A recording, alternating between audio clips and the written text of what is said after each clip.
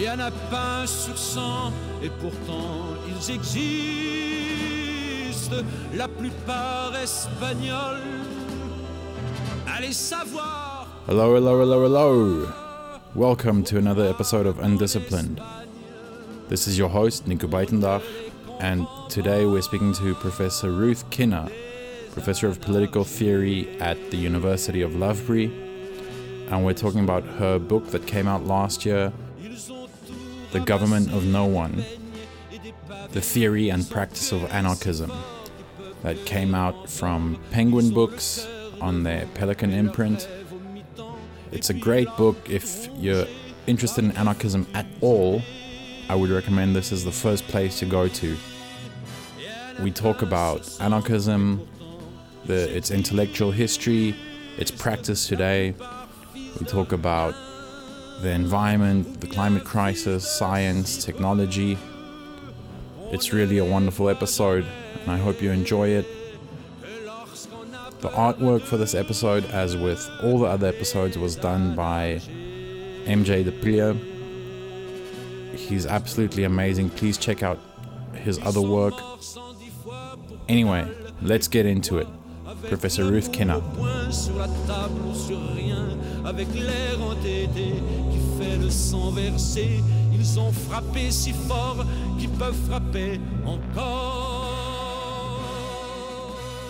Thank you, Professor Kinner, for speaking to me today. Do you mind telling me just a little bit about your autobiography, your academic autobiography, how you got interested in political theory and conceptual history and anarchism in particular? Sure. So I work at Loughborough University, which is in the East Midlands in the UK. So it's sort of situated between Nottingham and Leicester. I also know how to pronounce it. If that's any help. It's about an hour and a half from north of London on the train. And I've been working there as a political theorist and historian of ideas since 1992, so a long time. And I'm part of an anarchism research group there, which is pretty unique. It's a great privilege, I guess, to be part of a community, a small community of scholars, all of whom are interested in anarchism. And I got into anarchism as a student. So I did an undergraduate degree in history and politics at Queen Mary University in London. And as someone who thought of themselves as a socialist, I guess, but I didn't really identify with what struck me as rather sort of the muscular politics of I suppose it was largely Trotskyism and Marxism at the time. And so I was interested in anti-racism, and I was interested in feminism. And I hadn't ever I'd never come across anarchism at all before I went to university.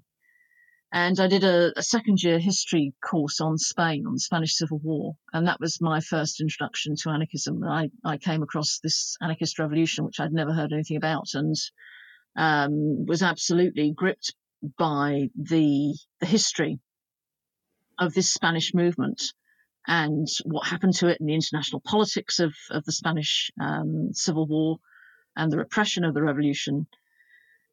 And in my third year, because I was interested in political thought, I liked everything to do with ideas. I took a course that was called Political Thought Set Texts, thinking that it would be a very mainstream, sort of repeat pretty much of what I'd done in the second year, which was a Machiavelli to course. And found to my delight that it was actually a history it traced the history of the revolution from the French Revolution to the Russian Revolution. And it did it through an anarchist critical lens. Mm-hmm. And it was taught to me by Bill Fishman. It was the last year he delivered that course. And he was an anarchist. He was an East End Jewish anarchist and a great enthusiast for the anarchists. He introduced me to Bakunin and Kropotkin. He was a friend of Firmin Rocker. Firmin Rocker was the son of Rudolf Rocker, who'd been one of the key organisers of the Jewish workers in the East End in the late 19th and early 20th century.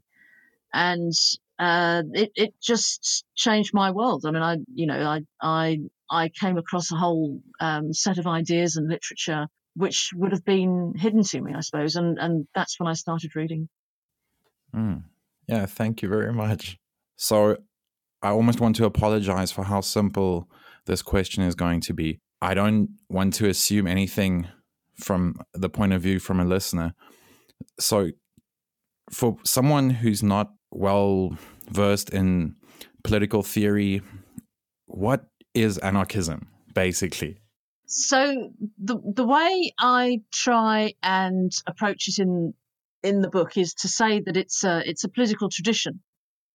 So I do that because I don't really want to be very, very prescriptive about defining a set of beliefs. So my view is that anarchism comes from a socialist tradition. So anarchists are broadly people who are anti-capitalists, who believe that a well-functioning society requires equality, so that you overcome artificial divisions and jealousies and rivalries.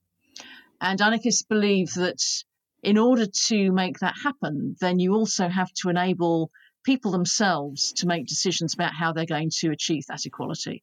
So the fundamental difference between an anarchist and a non-anarchist socialist is the idea of self-government, and it's this idea that constitutes, I think, the tradition that we think of as anarchism, and it's a tradition that has its origins at a particular time in the late 19th century in Europe, but which can be expressed in many different ways. And because there is this, if you like, this commitment to enabling equality through self-government, you can also trace a kind of a prehistory, if you like, of anarchism, which may not identify people as anarchists as such, but where you can see that there is a kind of a current of ideas which feeds into this idea of self-government and egalitarianism.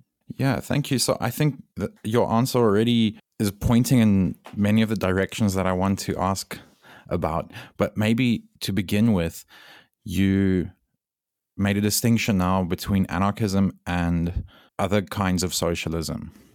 Famously, and this is also something that you talk about in your book, there was a historical definite moment of split between the Marxist communists and anarchist theorists or proponents of anarchism. Mm-hmm.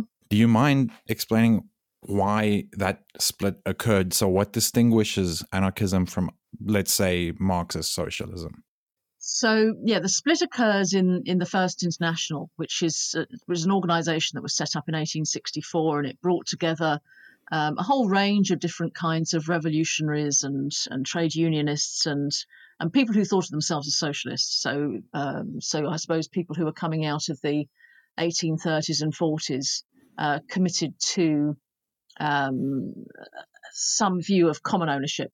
And the argument that precipitated the split was conducted between. I mean, this happened it was rumbling on, I suppose, from about 1868, and it finally led to a split within the International between those who call themselves anti-authoritarians, who later became the anarchist movement, and the Marxists, who later called themselves social democrats, which is a bit confusing. But the split itself was rehearsed between two key figures: Marx on the one hand, or I suppose Marx and Engels, and a Russian anarchist called Michael Bakunin on the other.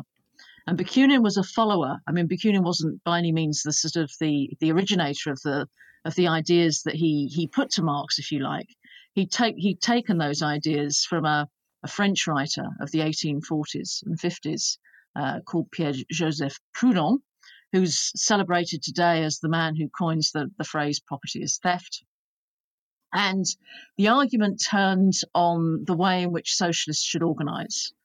And the suspicion of the anti-authoritarians was that the Marxists, if you like, or those who were aligning themselves with Marx, wanted to organise as political parties insofar as they could. I mean, at this time, it was pretty much a fiction that you could compete for electoral power in most European states. But this was the idea, that they wanted to compete for political power, not in order to run the existing machinery of the state, but in order to repurpose it, if you like, so that they could use the systems of power, if you like, that the state offered, and then turn those systems of power against the exploiting class and in favour of the working class. And the anarchist position was that you can't use the instruments of the state in order to bring about equality, because the state is part of the problem. The fact that you have a centralised decision-making body is something that sits uncomfortably, or is counter to the idea of self-government. So the anarchist idea was that if you want to achieve this kind of socialist equality, if you want to get rid of capitalist exploitation, then you have to do it by changing the ways in which you organise politically. And that means you don't compete for political power, and it means that you don't have a standard program of action, if you like, that all parties subscribe to. You have to work within the context that you find yourself in. Those contexts may be very variable, but it's for the people who are involved in those movements to decide how best to pursue their programs of liberation. And that was really what precipitated the split. And as the split, I suppose, took root in the grassroots movements, it led to a greater reflection on what it was that theoretically underpinned this policy division, if you like. So as time went on across the latter part of the 19th and early 20th centuries, you get a greater theorization of anarchism on the one hand and Marxism on the other. Thank you. So I'm thinking, you say the split at the internationals, and talking about the 1860s. So I'm wondering, the fact that anarchism as a theory rises up in the 1800s, mid 1800s, as a particularly anti-state political approach, do you think that it's strongly connected in that time with the real kind of coming up and consolidation of the modern nation state in Europe, but also the United States and so on? But is it purely a coincidence that anarchism takes this particular solid form during this period when the nation state is taking this particular solid form at the same time? Yeah, that is a really good question. And no, I don't think it's a coincidence. I think these things are directly related. And if you like, what I was pointing to in talking about this sort of greater theorization that happens after the split in the International, it's precisely over what it is we mean by the state. And for the anarchists, what we mean by the state is a sort of a conglomeration or a set of forces, if you like, which are increasingly leading to the concentration and centralization of power within territorially bound units, and which are becoming increasingly obvious in people's everyday life. So if you think about the ways in which states develop in Europe, I mean, or states generally develop, they tend to develop first through the exercise of military power, and then you get some of the welfare benefits. And what the anarchists were looking at was the consolidation of these territorial units, which had been achieved through excessive force. They thought that this was an articulation of a particular idea of governance or government, which they called the Roman idea, which prioritized hierarchy and authority, and the idea that you should have a fixed and central point of authority against which all right and wrong must be judged. It meant the introduction of codified legal norms, which were always going to benefit those who had most economically to lose, if you like. So there was a ruling class within this, and they associated it with the absorption of powers that existed at a local level.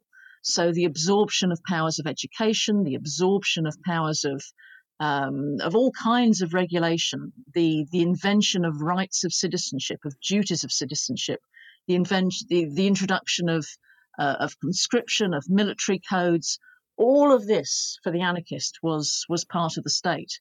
And from their point of view, the idea that one could somehow get rid of the economic exploitation that this involved without also relying on tools that were themselves highly problematic was inconceivable. They said if you tried to do that, then what you would be doing is simply replicating those kinds of hierarchies, that kind of centralized top-down power, decision-making power, in order to bring about an equality that was as uniform and as oppressive, if you like, as the kinds of inequalities that the socialists were directing themselves against. Yeah, thank you. So we keep contrasting anarchism with other socialisms so far, which leads me to ask that in the last, 5 or 6 or 7 years, socialism or democratic socialism has had some resurgence in the UK, in the United States with Bernie Sanders and so on. What does this mean for anarchists? Is this good news or bad news? So, well, I think opinion is a bit divided, actually. I mean, in the fact that we now again talk about anti-capitalism, we talk about socialism, we talk about these kinds of big ideas, I think is a good thing. I suppose the thing to be wary of from an anarchist point of view is to imagine that the kinds of aspirations that anti-capitalism and socialism express can easily be achieved through the machinery which has for forever been designed to frustrate them. You know, why should we believe that it's any more likely now that that an electoral or a party elected to power by democratic means is going to be able to confront economic systems which are globally networked and do something about them in ways that not only, even if you could think about alleviating some of the inequalities within the boundaries of the nation state. I mean, the idea that you could address the global inequalities that exist through legislation within one nation state seems to me to be unlikely, to say the very least. So I think it's great that we talk about socialism. I think in the same way as we talk about inequality, the problem I have is relying on the same old mechanisms to think that you can achieve those things through the leadership of a particular group. But does the increasing popularity of socialism, does that bring us further or closer to anarchist goals? I think it provides an opportunity to talk about anarchist goals and not just anarchist goals, but to think about, I mean, for me, which is kind of where I started from, you know, I don't think anarchism is a very prescriptive set of beliefs or a program. I think it's a way in which you do politics, which is about collaborating with others to achieve common goals, which are broadly, you know, egalitarian. And to think about what the broader implications of that politics for the kinds of inequalities and injustices one sees in one's daily life. So this isn't just about achieving, you know, which is a bold and noble thing to do, say distribution according to needs, but then thinking about what that might mean ecologically, in terms of inclusivity, in terms of people being able to control or make determinations about what they thought were needs that they wanted to share with their fellow beings. So it's an ongoing practice of politics which is directed against forms of domination that one sees in one's daily life. Because lately I've been thinking of the idea that when you listen to theorists on the left, especially the late Mark Fisher's book, Capitalist Realism, you know, the idea that we as a society can't even imagine anything beyond the capitalist system anymore, that it's easier to imagine the end of the world than it is to imagine the end of capitalism. And then I started thinking about this. Perhaps, I mean, there's certainly some truth to the capitalist realism argument. If you're coming from a communist perspective, that's a point worth making. But from an anarchist perspective, if we're deep in the capitalist realism, we're drowning in state realism. I think how it's such a challenge to convince people that there's an alternative to the capitalist economic system, but convincing people that the state is the problem feels nearly impossible to me. Yeah, I think there's something, I mean, convincing people that the state, I mean, it's a bit like, you can take any institution of the state and you can see a potentially positive and a potentially sort of harmful effect of it. So you could take an institution like the police and say, well, police is great when you've got an emergency or if you want to find, the way to get from A to B. But at the same time, the police is not so good when it comes to monitoring demonstrations or, checking your ID or whether you've got drugs on you or whatever it is. And I think, what anarchism is trying to say is that dual face that we have in our institutions reflects basically the sort of the general tension that exists between government and self-government. That we tend to think that we wouldn't have any of these institutions, we wouldn't have any services, we wouldn't have any kind of social order or norms unless someone brought them to us. And what the anarchist is saying is that's the fiction. Actually, if you leave people to their own devices, they tend to work out their rules and their norms and their social orders. They don't need this brought to them. And the advantage of it enabling people to do that or finding the spaces within which you can do that is that the problems of authority, the problems of power and the problems of hierarchy that all social organisation confronts at some point, they can be dealt with much more flexibly than they can within institutions that try and lay down and prescribe what the right way of doing things is and who the right people to make the decisions are.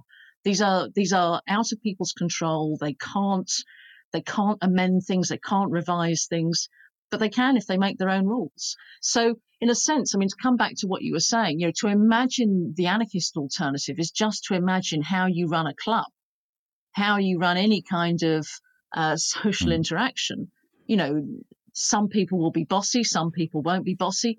And there are ways in which you can mitigate these things. And there are ways in which people do actually do that. And there are all kinds of institutions. And I think, COVID has thrown them up. It's interesting that one of the first things that happened during the pandemic, I mean, certainly in the UK and I think in the US, well, I know in the US as well, and I'm sure elsewhere in the world, was that it triggered the mushrooming of mutual aid groups. So and these weren't anarchists, not all of them, at least probably most of them weren't anarchists. But what they were self-help groups, volunteers who went around, made sure people were safe, made sure people were fed, made sure they had someone to talk to. No one was telling them to do this. No one set down the rules. So this is a kind of an anarchy in action. And I think that's the point at which you can begin to think about, well, how could you make that a bit more permanent? How can you make that last? How can you network in those ways to enable those kinds of experiments to flourish? We're talking about current events now. I want to talk about specifically what's been happening in the United States in the last year or two.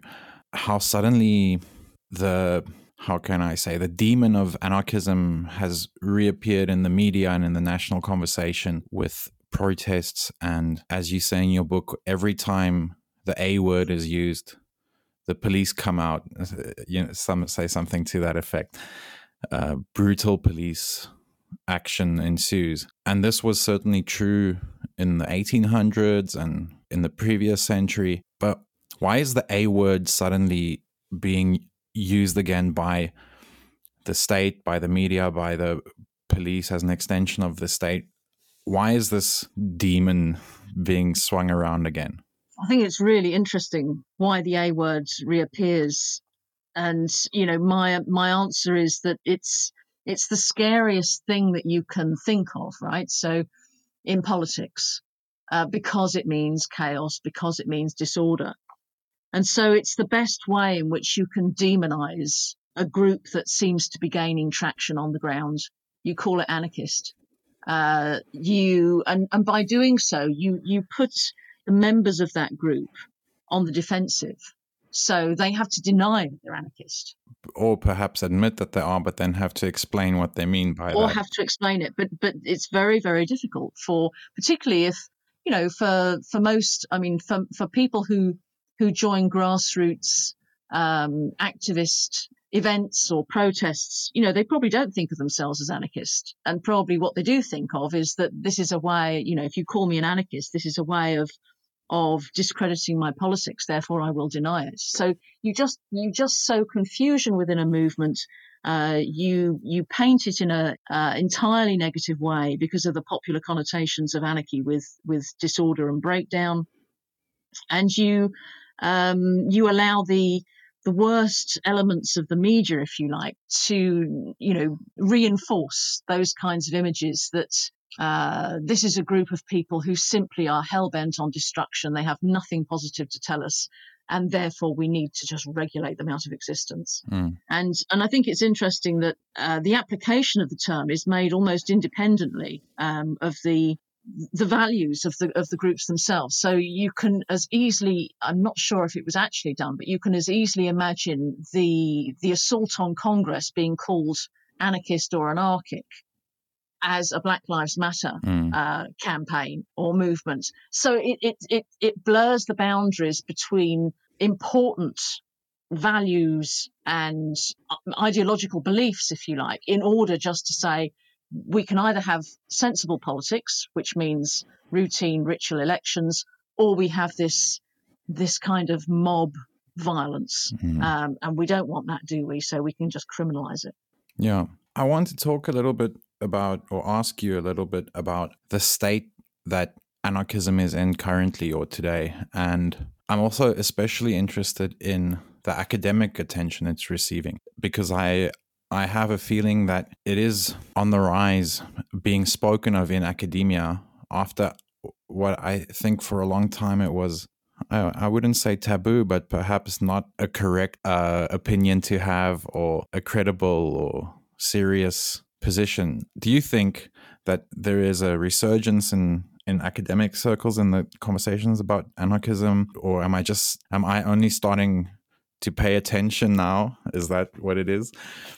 No, I think there is. I think the last 20 years or so, since I suppose the thing that really opened up a space for anarchism within academia was the global justice movements of 99 onwards. And because it seemed to, the observers at the time, I guess, that this was a kind of almost like a revival of the spirit of 68, that these were not classically organized political movements. They were grassroots movements. They were mass mobilizations.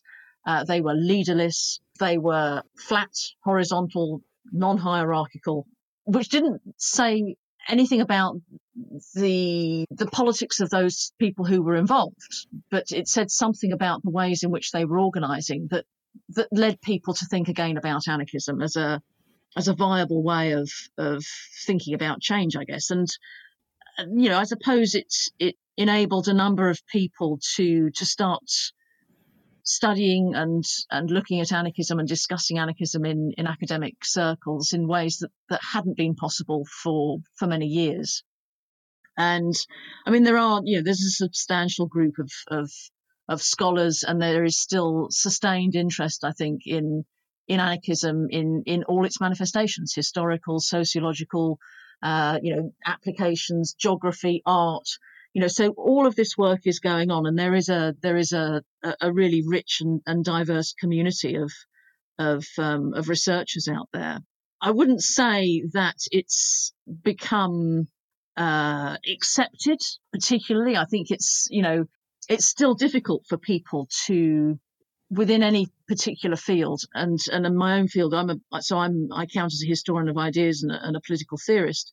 It's still looked on with a degree of credulity, I guess. Because if what you do is challenge the foundations of everybody's idea of what it means to live in an ordered society, then that's quite a big thing to ask people to think about. but we get published. We have conferences, and there is at least, I think, a debate. And I think certainly compared to where I was when I started, I mean, the only time that you came across anarchism really within political theory was to think of it as a problem of political obligation. So, anarchism asked the question, why do we obey the law? To which there was an answer, usually. And I think there's been such an expansion of research since then that it is now possible to think about anarchism in relation to all kinds of fields of law, to liberalism, to republicanism, to you name it. There are post-colonialism, critical race studies. There are lots of kind of connections that people are making. And I think that's probably the most fruitful and exciting development, the conversations that are now running, not just between groups of scholars who think of themselves within anarchist studies, but actually the conversations that run out of that. I find it quite interesting that, I once heard that you agree with me that anarchism is becoming less of a taboo within academia, but then it's happening kind of in parallel with this change in the universities where, I heard a very old talk from Noam Chomsky once where he puts the university as a kind of example of, let's say, quasi-anarchist structure. And then anarchism was not open for discussion, but now that it's opening for discussion, universities are becoming overly regulated and overly hierarchized, and so that's that. I wonder which is preferable. These conversations that anarchy has with other strands of thought, and especially what I broadly want to call identity politics. It seems to me as the standard approach to doing critique, or the most popular approach to doing critique. How does anarchy interact with, let's say, critical feminism or critical race theory? What kind of relationship can anarchist theory have with those critical approaches? So I think one of the great overlaps is in thinking about what domination means and how that plays out. Because anarchism, although it has, you can find within anarchism a kind of a class theory. Anarchists are not signed up to, in my view anyway, have never been signed up to the idea that class is the most important or the only cleavage that we need to attend to. So anarchists have long thought of the problem of the state as entwined with the problem of capitalism. So there is a sort of there is a social and economic structure within the state which privileges those who own the means of production, and so there is class exploitation, and the anarchist would certainly subscribe to that view. But because the anarchist thinks of the state in a particular way, the anarchist is always also trying to unpick the ways in which people's behaviour and people's scope for action is limited by domination. So the ways in, early feminists I suppose pro-feminists within anarchism were thinking about the ways in which domination operated within the family, for example. Anarchists for a long time, right from early on, were thinking about the ways in which domination operated between parents and children. So these broader questions of social relationship and the ways in which relationships of dependence are entrenched and become institutionalized. This is one of the problems that anarchists wrestled with from the beginning. And I think that's the point at which you can have a conversation with a critical race theorist, for example. And similarly, I think with did you say post-colonial? I didn't, but I include that certainly. So I think anarchists, I think the conversation there, that's perhaps a trickier conversation, but one of the ways that anarchists tend to think about the state is a colonizing force. So the processes that you see that structure relationships between Europe and non-European parts of the world are actually also experienced in different ways in the formation of those territorial units. So you can see the way in which that plays out in the UK, for example, between the English and the Welsh, or the English and the Scots.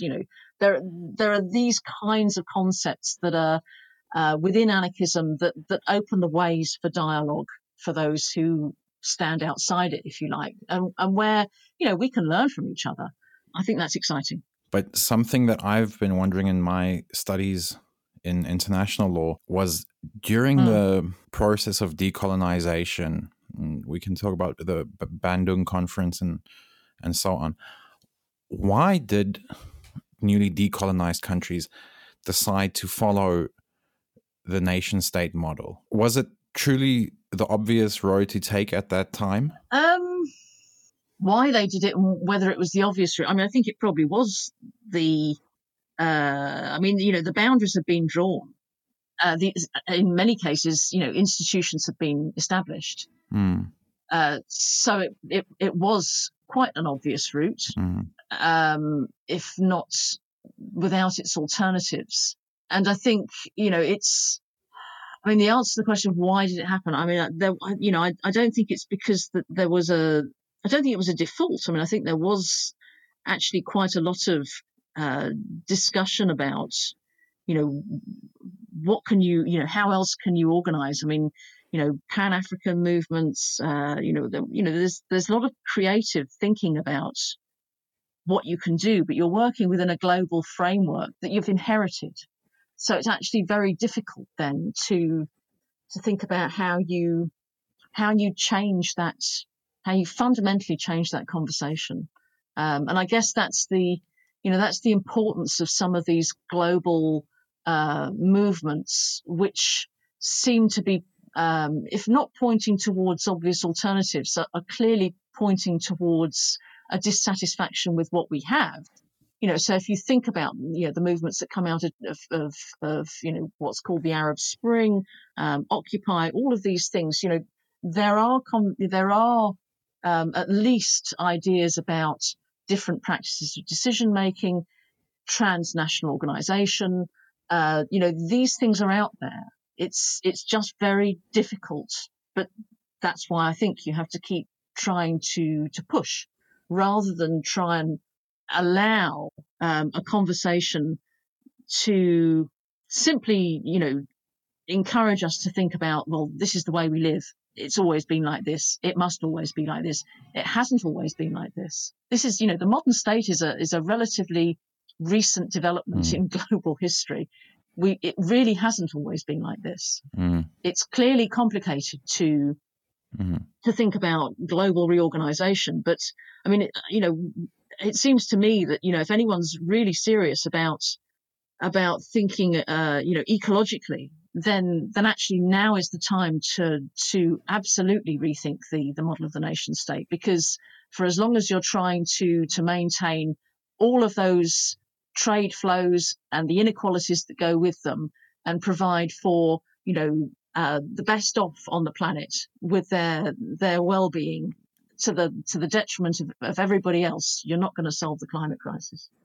Thank you for taking the conversation in this direction, because it's almost an institution on my podcast that whoever I'm talking to, whichever discipline, that we address the climate crisis. So you're suggesting now that if we want to address the climate crisis, we have to think in some anarchist terms. Can you say why that is important, and what is the relationship that anarchism has with ecology or ecological movements? What would be an anarchist approach to ecological activism? So, there are different approaches, I suppose, in anarchism certainly towards technology and towards ecology. But there is a current within anarchism, a very strong current within anarchism, which takes the concept of domination to think about relationships of life on Earth rather than just relationships between human beings. So that's, if you like, that's the kind of entry point into that conversation. And the reason that I think anarchism has a purchase on this is because anarchism stresses the local, and it seems to me that the the problem that we have is a problem of not only how we produce, but who we're producing for, which is for a market in order to maximize or to produce profit. And for as long as that continues, you're not only going to get these vast disparities of wealth across the planet, but you're only going to think in terms of how you can replicate those systems of production through cleaner means. That's not, for me, that's not a solution. The solution lies in rethinking, why and how you produce, and how you can refocus production as far as you can within smaller communal frameworks, and use those frameworks to federate in order to ensure that there is exchange or there are avenues for exchange where you need it, particularly in terms of information exchange. Expertise, knowledge, practice, know-how, all of these things, these common things that we can share and help each other with, in order to maximize the well-being of people where they live, rather than try and organize a system which simply doesn't do that. I mean, it can't do that. I mean, I can't see any way that the existing system of global trade can or is designed to produce well-being for people generally and things on the planet. It just doesn't work, and we know it. Yeah. So, building from the bottom up, that's the kind of the anarchist shorthand, if you like. And it seems to me to be that, that's the kind of the common sense in thinking about how we provide for our needs and how we help each other to do it. Yeah. I just graduated my doctorate last year, and in my thesis, one of the main points I make is that one of the greatest threats to the climate is the state form itself. So if we talk about, as you said, domination between peoples, that's one side of it. But even for the planet, the state is a bad idea. Yeah. But thank you for that answer. So I also wonder about something else.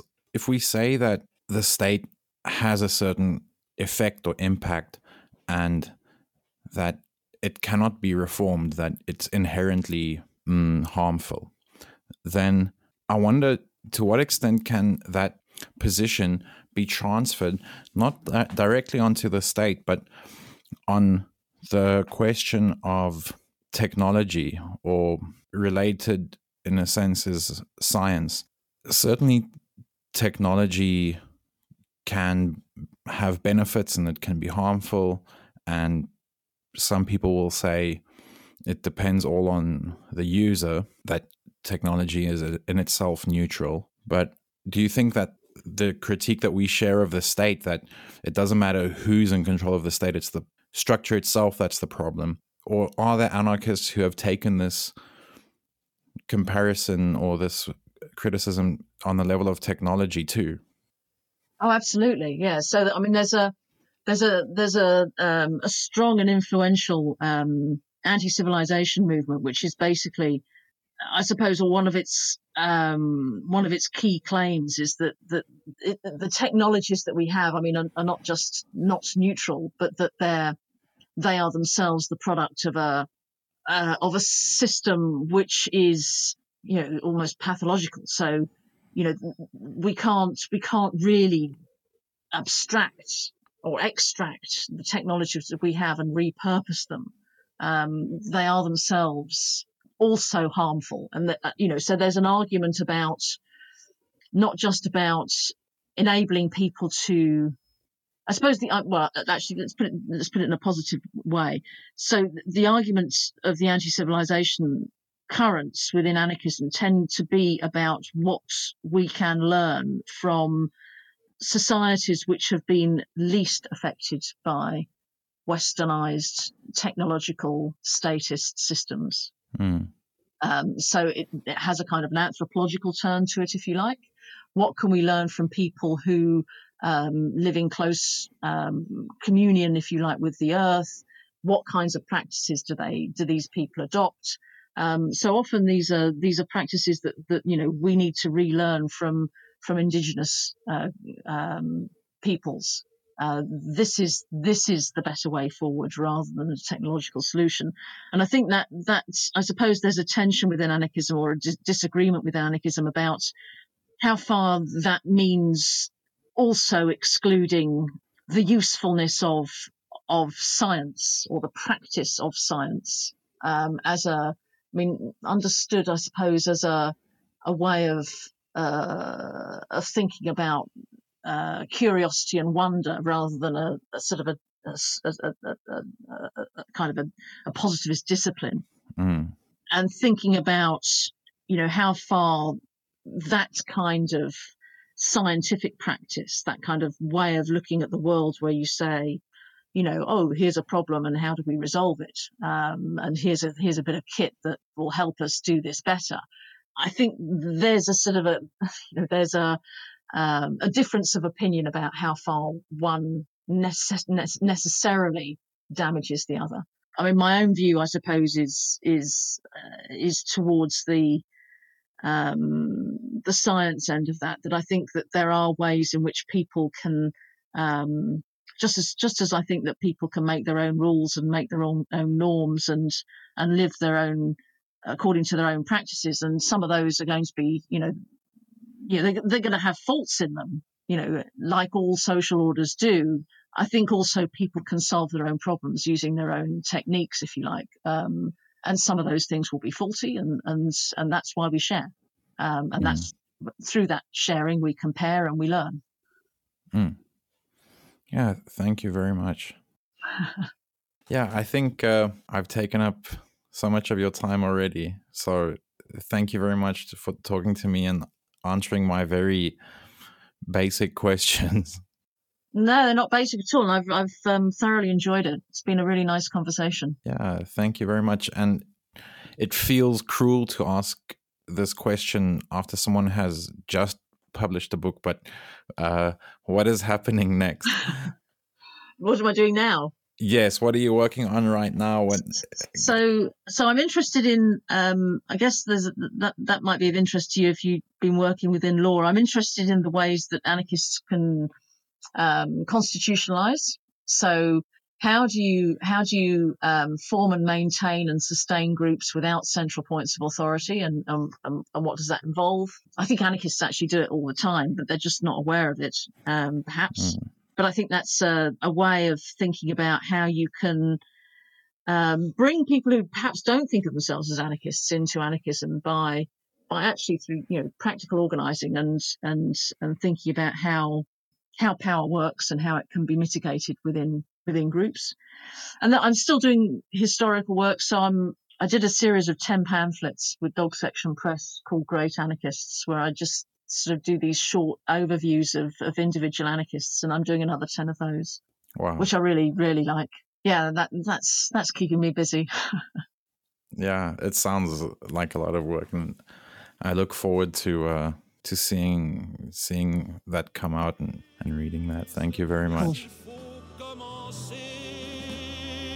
Par les coups de pied au cul, faudrait pas oublier que ça descend dans la rue.